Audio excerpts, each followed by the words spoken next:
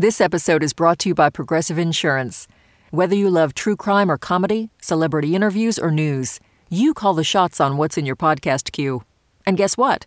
Now you can call them on your auto insurance too with the Name Your Price tool from Progressive. It works just the way it sounds. You tell Progressive how much you want to pay for car insurance, and they'll show you coverage options that fit your budget. Get your quote today at Progressive.com to join the over 28 million drivers who trust Progressive. Progressive Casualty Insurance Company and Affiliates. Price and coverage match limited by state law. Listener supported. WNYC Studios.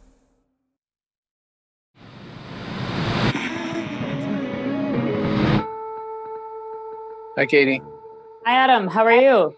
I called up reporter Adam Piori last fall, and I happened to catch him just as a storm was slamming his home state of Connecticut. Good. Although my power just went out, so my Wi-Fi just went out. I'm using the personal hotspot on my... I wanted to learn more about Salem, and Adam, who has written several lengthy articles about the company, is a good guy to ask. The way that I found out about Salem was I was looking at major campaign donors to both Democrats and Republicans. At the time, for George Bush, I kept seeing Salem Communications. This was in 2004, when George W. Bush was running for re-election. This will be the beginning of a new term to make America a safer place, a stronger place, and a better place. I knew who many of the donors were, the major Republican donors, but I'd never heard of Salem. So I began poking around to see what Salem was. What Adam found when he was poking around was that Salem, though not the largest radio network in the country and lacking the name recognition of Fox News or Breitbart, is nevertheless a powerhouse political influencer.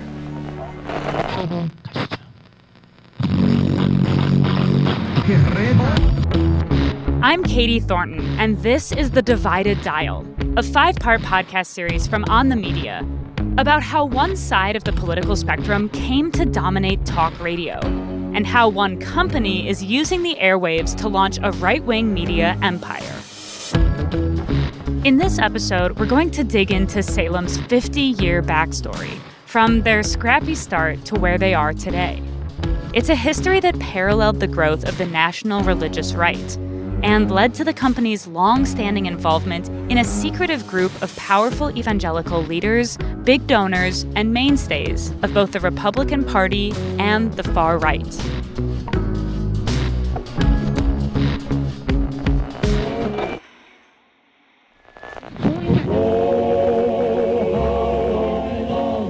Our story begins, fittingly, in a small Southern Virginia town called Ararat, named after the final destination of Noah's Ark. Here, in 1935, against the backdrop of the Blue Ridge Mountains, a boy named Stuart Epperson was born into a family of tobacco farmers. They didn't have electricity in their farmhouse. No one in the area did back then. But the Epperson household was connected in a different way. When Stuart was a kid, his older brother Ralph had fallen in love with the new medium of radio. What do you do, everybody? And convinced his parents to get a mail-order Montgomery Ward radio set. Your Grand Ole Opry. Without power, he set up a windmill on top of the house to recharge the device's battery. The blades of the mill would cause the house to shudder on windy days. But the rudimentary generator worked. God with Sunday shoes on, got my hair slicked down, having a big time tonight. The Eppersons invited neighbors and passersby in to listen along. And when their house got too full, they would open the windows so everyone out there could hear too. Ralph's radio set was the neighborhood's line to the outside. Friends, come with us again to the Grand Ole Opry House and join in another half hour of fun, music, and song. But young Stuart's brother Ralph didn't just want to listen to the radio. In a high school correspondence course, he learned, via mailed letters from instructors, to build radios. And eventually, Stuart Epperson watched his brother use his passion to serve his country, and then his community. Adam Piori. During World War II, his older brother worked for the Navy developing radar. And when he got home, he built a radio station on the second floor of their farmhouse. Just 2 years after getting hooked up to the grid, the Eppersons' house was transformed into an electrical wonderland of tubes, gadgets, and microphones. Aspiring singers and musicians flocked to the home with banjos and fiddles, filling the Eppersons' living room and the local airwaves with what they called hillbillery. Johnson had an old gray mule, his name was Simon Slick. He'd roll his eyes in the back stairs and how that fool would kick. He took him down the foot of the hill to try him out one day. He kicked in the party right all around, so what that fool would say. He would say, "Well, boy." The family would take the mic. Okay, thanks a lot. That was Mother, who is also known as Mrs. H.A. Epperson. Yes, sir. We appreciate that expression. And preachers were invited to sermonize to unseen congregants within the station's reach. And Stuart Epperson, at the age of 10, he read the 23rd Psalm over the radio. It was the essence of a community radio station. Homegrown and accessible, beloved, a little haphazard. And it must have left an impression on Stuart Epperson because he went on to study broadcasting at the evangelical Bob Jones University in South Carolina. He married his classmate, Nancy Atzinger, and soon started a radio business with his brother-in-law and fellow Bob Jones alum, Edward Atzinger. In 1973, they started a small FM radio station. Ann Nelson is an author and professor at Columbia University. She wrote about Salem in her book Shadow Network, Media, Money, and the Secret Hub of the Radical Right. These brothers-in-law acquired a radio station in Bakersfield, California. It was almost like a patch of the South that was detached and set down north of Los Angeles. Bakersfield had been a sort of southern outpost since the days of the Dust Bowl, when farm workers from Oklahoma and other southern states fled there. But Epperson and Atzinger didn't just want to reach other southern transplants. They had a vision to bring the message of their evangelical faith to new audiences. Soon, they bought a second station, KDAR in Oxnard, California, just outside Los Angeles. They realized that Christians wanted a platform where they could tune in and listen to people talk about biblical truth and their beliefs. And it's there that they began developing the formula that they would later replicate so successfully. At the time, a lot of Christian radio stations were small, not-for-profit educational projects with non-commercial broadcast licenses. That meant they couldn't take money in exchange for running specific programming. But Epperson and Atzinger did something different.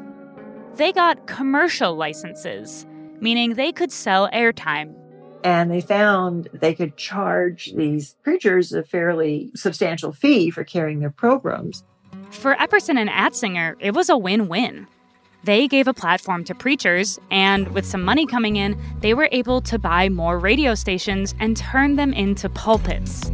They were not a lone wolf Christian station. They were building a network. They mortgaged their homes, and it was a scary time. They kind of bet everything on this. The vehicle for their godly mission was a radio format known as Christian Teach and Talk.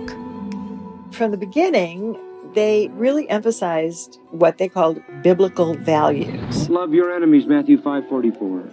Pray for them who despitefully use you and persecute you, that you may be the sons of your Father who's in heaven. And this was promoting these very conservative social values, anti-LGBT. See, this is why homosexuality spreads. This is why it's not a constant from society to society. It varies. Favoring Christianity over other religions. The idea of a Christian marrying a non-Christian is totally in disobedience to Scripture. But for many who grew up with these radio broadcasts, they were more than just socially conservative messages. My father, he was a contractor, so he was in the truck all day and had his radio locked into Christian radio all day. This is John Fia. Today, he's a professor of history at Messiah Christian University in Pennsylvania. But growing up, John was just another kid whose family converted to evangelicalism and who heard a lot of Christian radio. Someone would look at this as kind of crazy, right? Like, who does this? Who cranks, John MacArthur at maximum volume in the middle of a construction site or whatever? MacArthur is a minister who started on Salem's Oxnard station in 1977. But the idea here is if you're playing it on 11, with the doors open in the truck, America seems to be losing its Christian orientation. People are hearing it. And that was a way of living out your faith, right? One of the key components of evangelical Christianity is evangelism, right? Sharing one's faith. Fia also remembers hearing a show called Focus on the Family with James Dobson. Some homosexuality begins by roommates or... Dobson was a big name in evangelical radio, still is. He's known for his homophobic rhetoric and for preaching corporal punishment and that a wife's place is in the home. But in the Fia household, the broadcast communicated another message. My father didn't need James Dobson to tell him how to be an authoritarian figure in the family, or that people must submit to my father, to his will in the family. He was doing it well before he became an evangelical Christian. So when James Dobson came along and said, hey, yeah, you have authority, right? People must submit to you, but you have to be a person of God that people want to submit to. You need to be a good husband. You need to be a good father. You need to show love. That changed my father's life. Salem's co-founders were out to save souls, so the more people they could reach, the better. Their big breakthrough was when they acquired KKLA, which was 1,000 times more powerful than the one in Oxnard.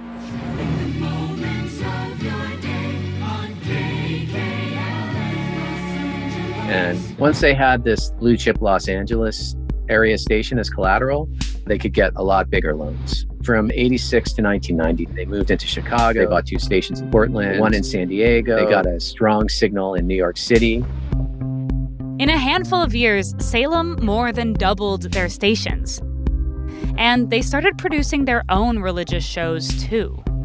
They would tape shows at KKLA and they'd beam them out to affiliates, offering the company a big advantage over single operators. This way, they could use their own programs to fill the airtime that they didn't sell to preachers, rather than paying a whole cast of local hosts in every city. Economies of scale and all that. And to drive home just how much this business model worked for them, let me tell you about that big New York City station they bought. WMCA, home of the good guys. Years after Salem took over WMCA, they still didn't have enough listeners to rank among the city's top 24 stations. That's a key metric for advertisers, and most commercial stations live and die on advertising dollars. But with money coming in from paying ministries and their homemade shows filling some gaps, Salem had built a media network that wasn't all that dependent on a large audience and advertisers. With this model, they could broadcast their socially conservative religious programming to a niche audience and still get bigger, still grow their platform, still buy more stations. But we need to back up a little bit, because all of this growth didn't happen in a vacuum. So let me tell you another story about a political movement that was gathering steam in America and how it came to be intertwined with Salem. In the early 1970s, while Epperson and Atzinger were sowing the seeds of their empire in California, in Washington, D.C., a young Republican activist named Paul Weyrich was at his wit's end. He was a transplant from Wisconsin and only 30 years old. But for the previous decade, he'd been trying and, by his later account, quote, utterly failing to get conservative Christians to vote and to get Republicans to welcome them into the party. I remember calling the Republican Party chairman in 1962 when the ruling came down against prayer in the schools. This is Weyrich reflecting on his life's work in a 2005 interview with C-SPAN. And I said, the party ought to come out really against that. And he said, why would we want to mix up the party in that kind of an issue? And I said, well, because it's wrong. Weyrich believed that evangelicals were an untapped voting bloc for the right. But try as he might, he could not find an issue that got evangelicals out from the pews and to the polls.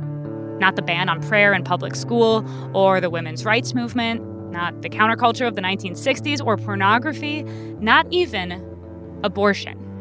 Good evening. In a landmark ruling, the Supreme Court today legalized abortions. The majority in cases from Texas and Georgia said that the decision to end a pregnancy during the first 3 months belongs to the woman and her doctor, not the government.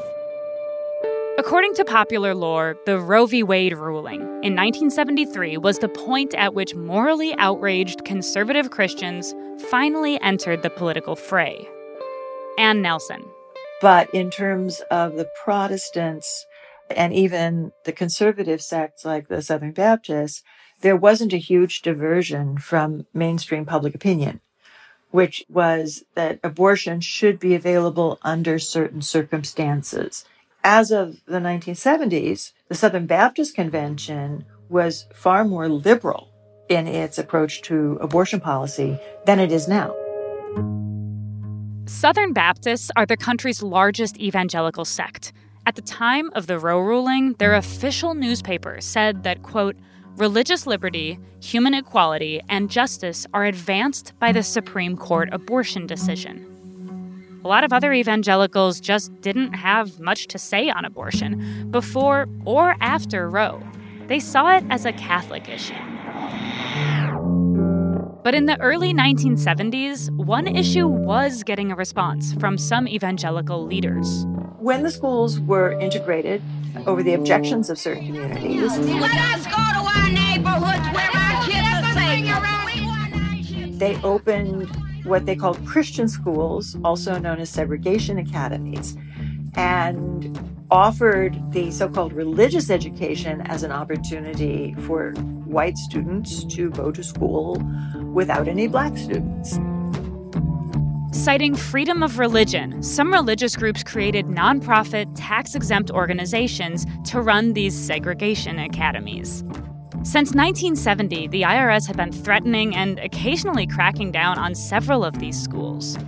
And among the schools the IRS was battling with was Stuart Epperson and Edward Atzinger's alma mater, Bob Jones University.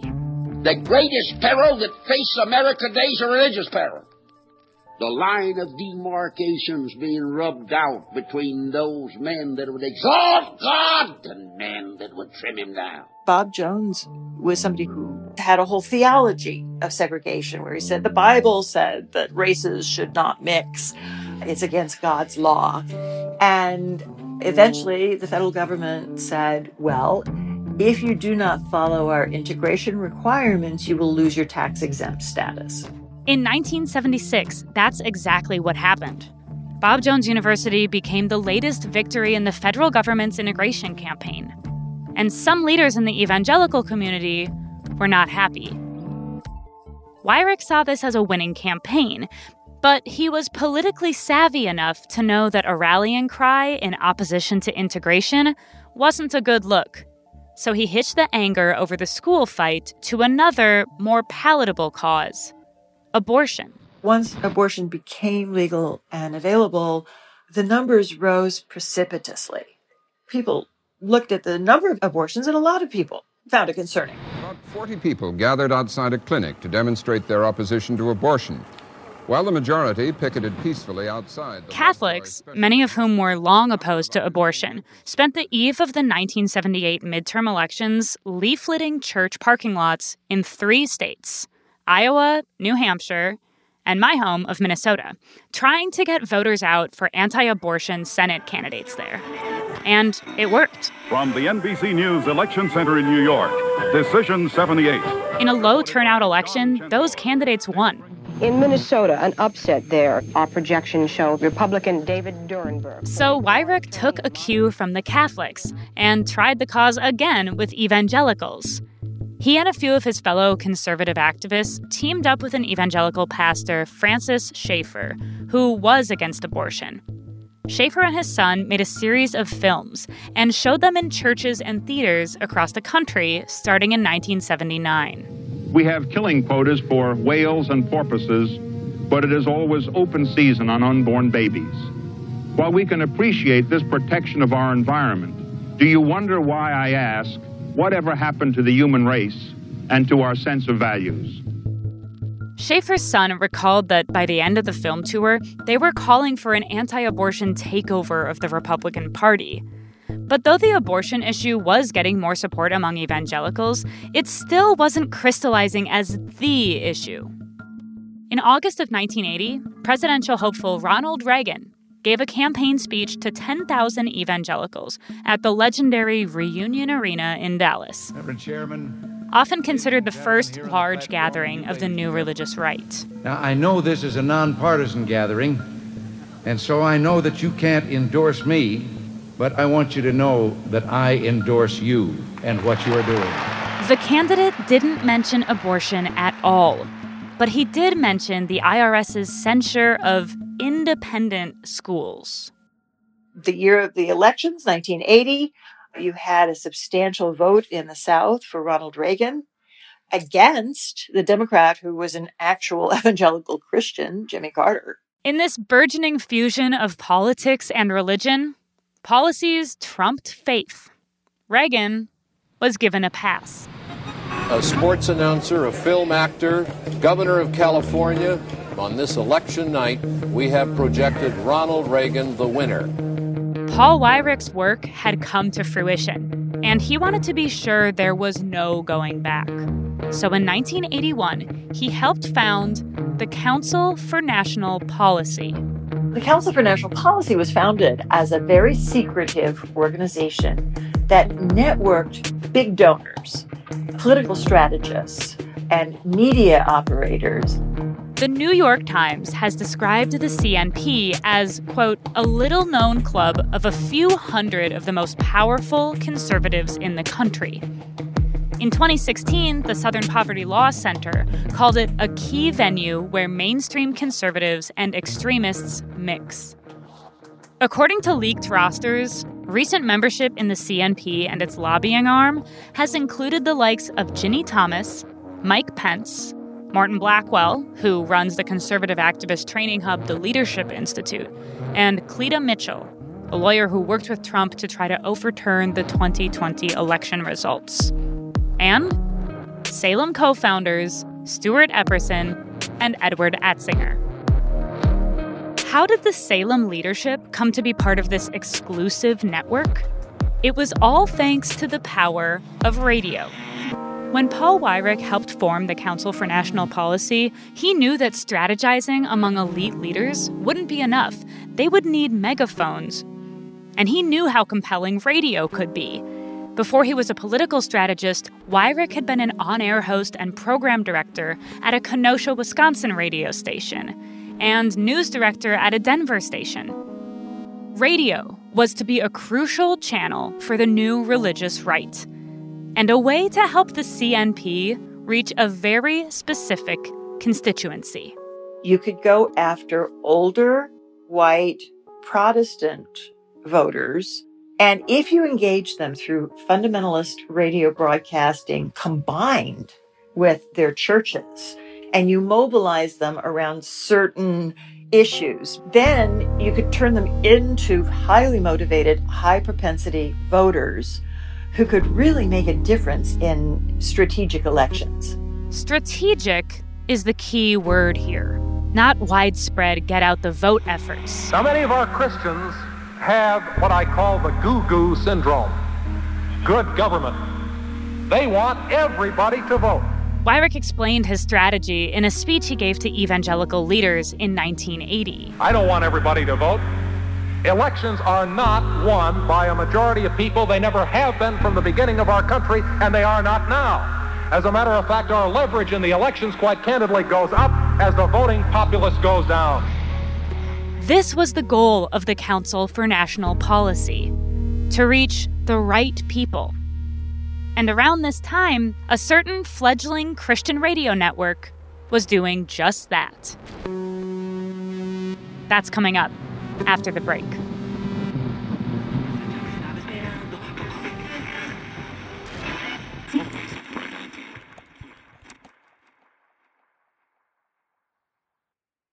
On the Media is brought to you by ZBiotics. Tired of wasting a day on the couch because of a few drinks the night before? ZBiotics Pre-Alcohol Probiotic is here to help. ZBiotics is the world's first genetically engineered probiotic, invented by scientists to feel like your normal self the morning after drinking. ZBiotics breaks down the byproduct of alcohol, which is responsible for rough mornings after. Go to zbiotics.com/OTM to get 15% off your first order when you use OTM at checkout. ZBiotics is backed with 100% money-back guarantee, so if you're unsatisfied for any reason, they'll refund your money, no questions asked. That's zbiotics.com/OTM and use the code OTM at checkout for 15% off. Since WNYC's first broadcast in 1924, we've been dedicated to creating the kind of content we know the world needs. Since then, New York Public Radio's rigorous journalism has gone on to win a Peabody Award and a DuPont Columbia Award, among others. In addition to this award-winning reporting, your sponsorship also supports inspiring storytelling and extraordinary music that is free and accessible to all. To get in touch and find out more, visit sponsorship.wnyc.org. This is The Divided Dial. I'm Katie Thornton. When we left the Salem story, Epperson and Atzinger had developed a solid business model, unencumbered by audience preferences or the whims of advertisers. In the 1980s, their Christian radio stations were multiplying. And as more and more evangelicals became immersed in politics, Salem's co-founders were no exception. Stuart Epperson ran for Congress twice in the mid-1980s. Meanwhile, the on-air content was getting more political, too. Their programs, though socially conservative from the start, had been Christian first, politics second. But in 1987, there was a change on the national radio stage that let the political stuff run wild.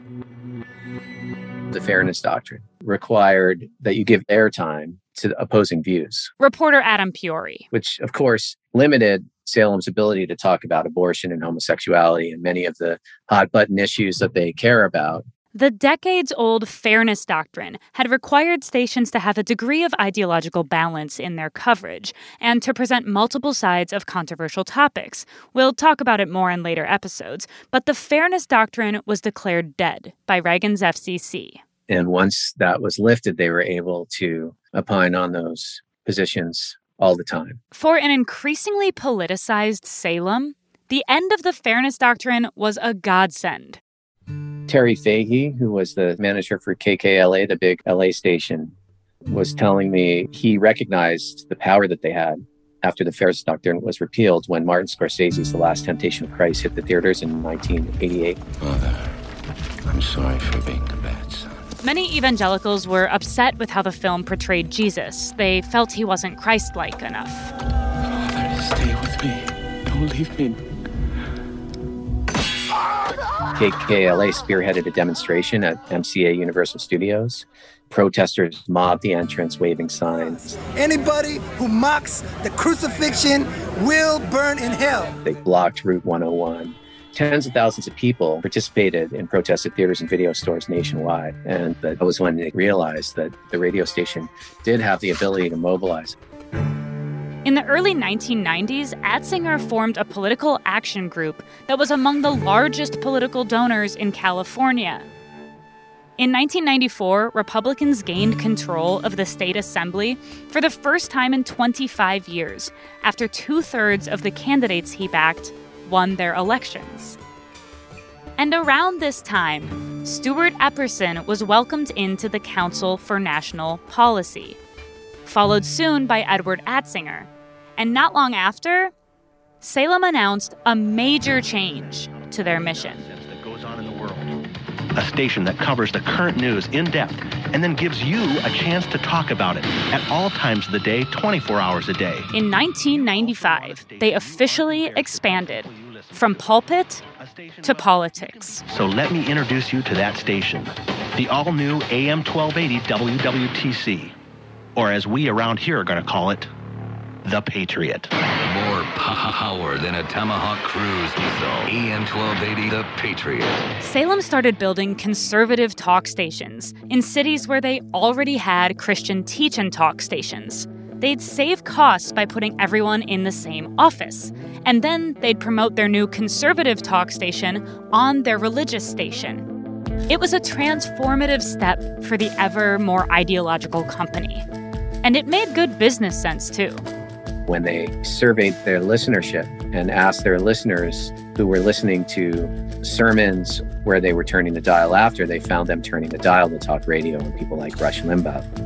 Salem's answers to Rush Limbaugh were hosts like Oliver North of Iran-Contra infamy and Alan Keyes, a member of Reagan's cabinet. And some names you still hear on Salem stations, or could until recently. Michael Medved. You put more people in jail for longer terms, crime goes down. Hugh Hewitt. But he was an assistant counsel in the White House, and he's just conservative. He's not even close to being a member of the far right. Dennis Prager. You are saying that in many important parts of this world, mafiosi run the society. On Salem's news talk stations, the company took a big tent approach. Alan Keyes was an early black conservative activist, and Prager and Medved are Jewish.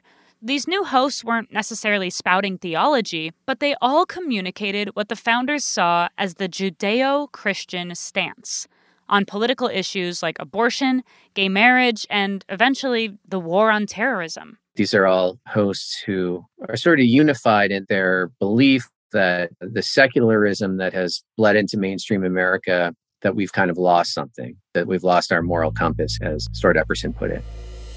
All the while, on Salem's original Christian teach and talk stations, politics were muscling in. What this is right-wing talk radio dressed in the fundamentalist equivalent of priestly robes. Ann Nelson. Salem describes itself as a Christian network. Now, they monopolize the term Christian. There are millions and millions of Christians who would not agree with their approach to Christianity. On their religious stations and their new secular stations, Salem's talk show hosts built an audience that would support the kind of work that Epperson and Atzinger and the Council for National Policy were doing behind the scenes. And Salem kept buying up frequencies. At a certain point, they began bumping up against FCC laws limiting the number of stations any one company could own nationwide in each market. Since the 1940s, the FCC had laws to ensure that no one company could grow too large. But then, in February of 1996... Today, with the stroke of a pen, our laws will catch up with our future. President Clinton signed the Telecommunications Act. I thank the vast array of interest groups who had sometimes conflicting concerns about this bill, who were able to work together. And among the many things it did was eliminate the cap on the number of stations a single radio chain could own nationwide.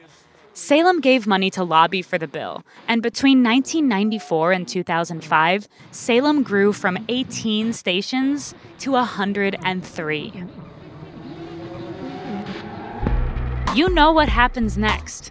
With their radio empire secured, Salem looked to digital media, buying up conservative blogs and news sites, eventually launching their podcast network, streaming service, and production house. All the while, the company's founders were rising in the Council for National Policy. By the early 2010s, both Stuart Epperson and Edward Atzinger were in leadership positions. In 2014, Epperson was president of the CNP, overseeing members like Kellyanne Conway and Steve Bannon. A new recruit, according to the most recently leaked roster, is Salem host, election denier, and right-wing conspiracy theorist Charlie Kirk. 4 decades ago, Paul Weyrich used radio to help Republicans reach a new religious audience and change the destiny of their party. Today, the right-wing talk radio ethos is inextricable from the party's DNA, thanks, in part, to Salem Media.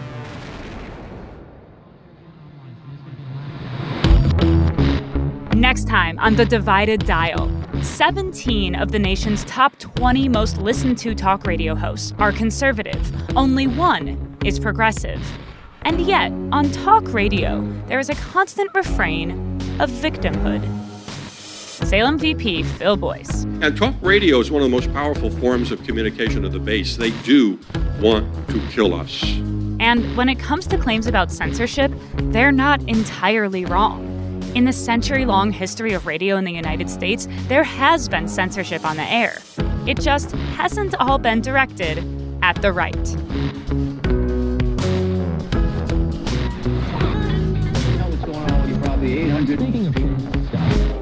The Divided Dial is written and reported by me, Katie Thornton, and edited by Katya Rogers.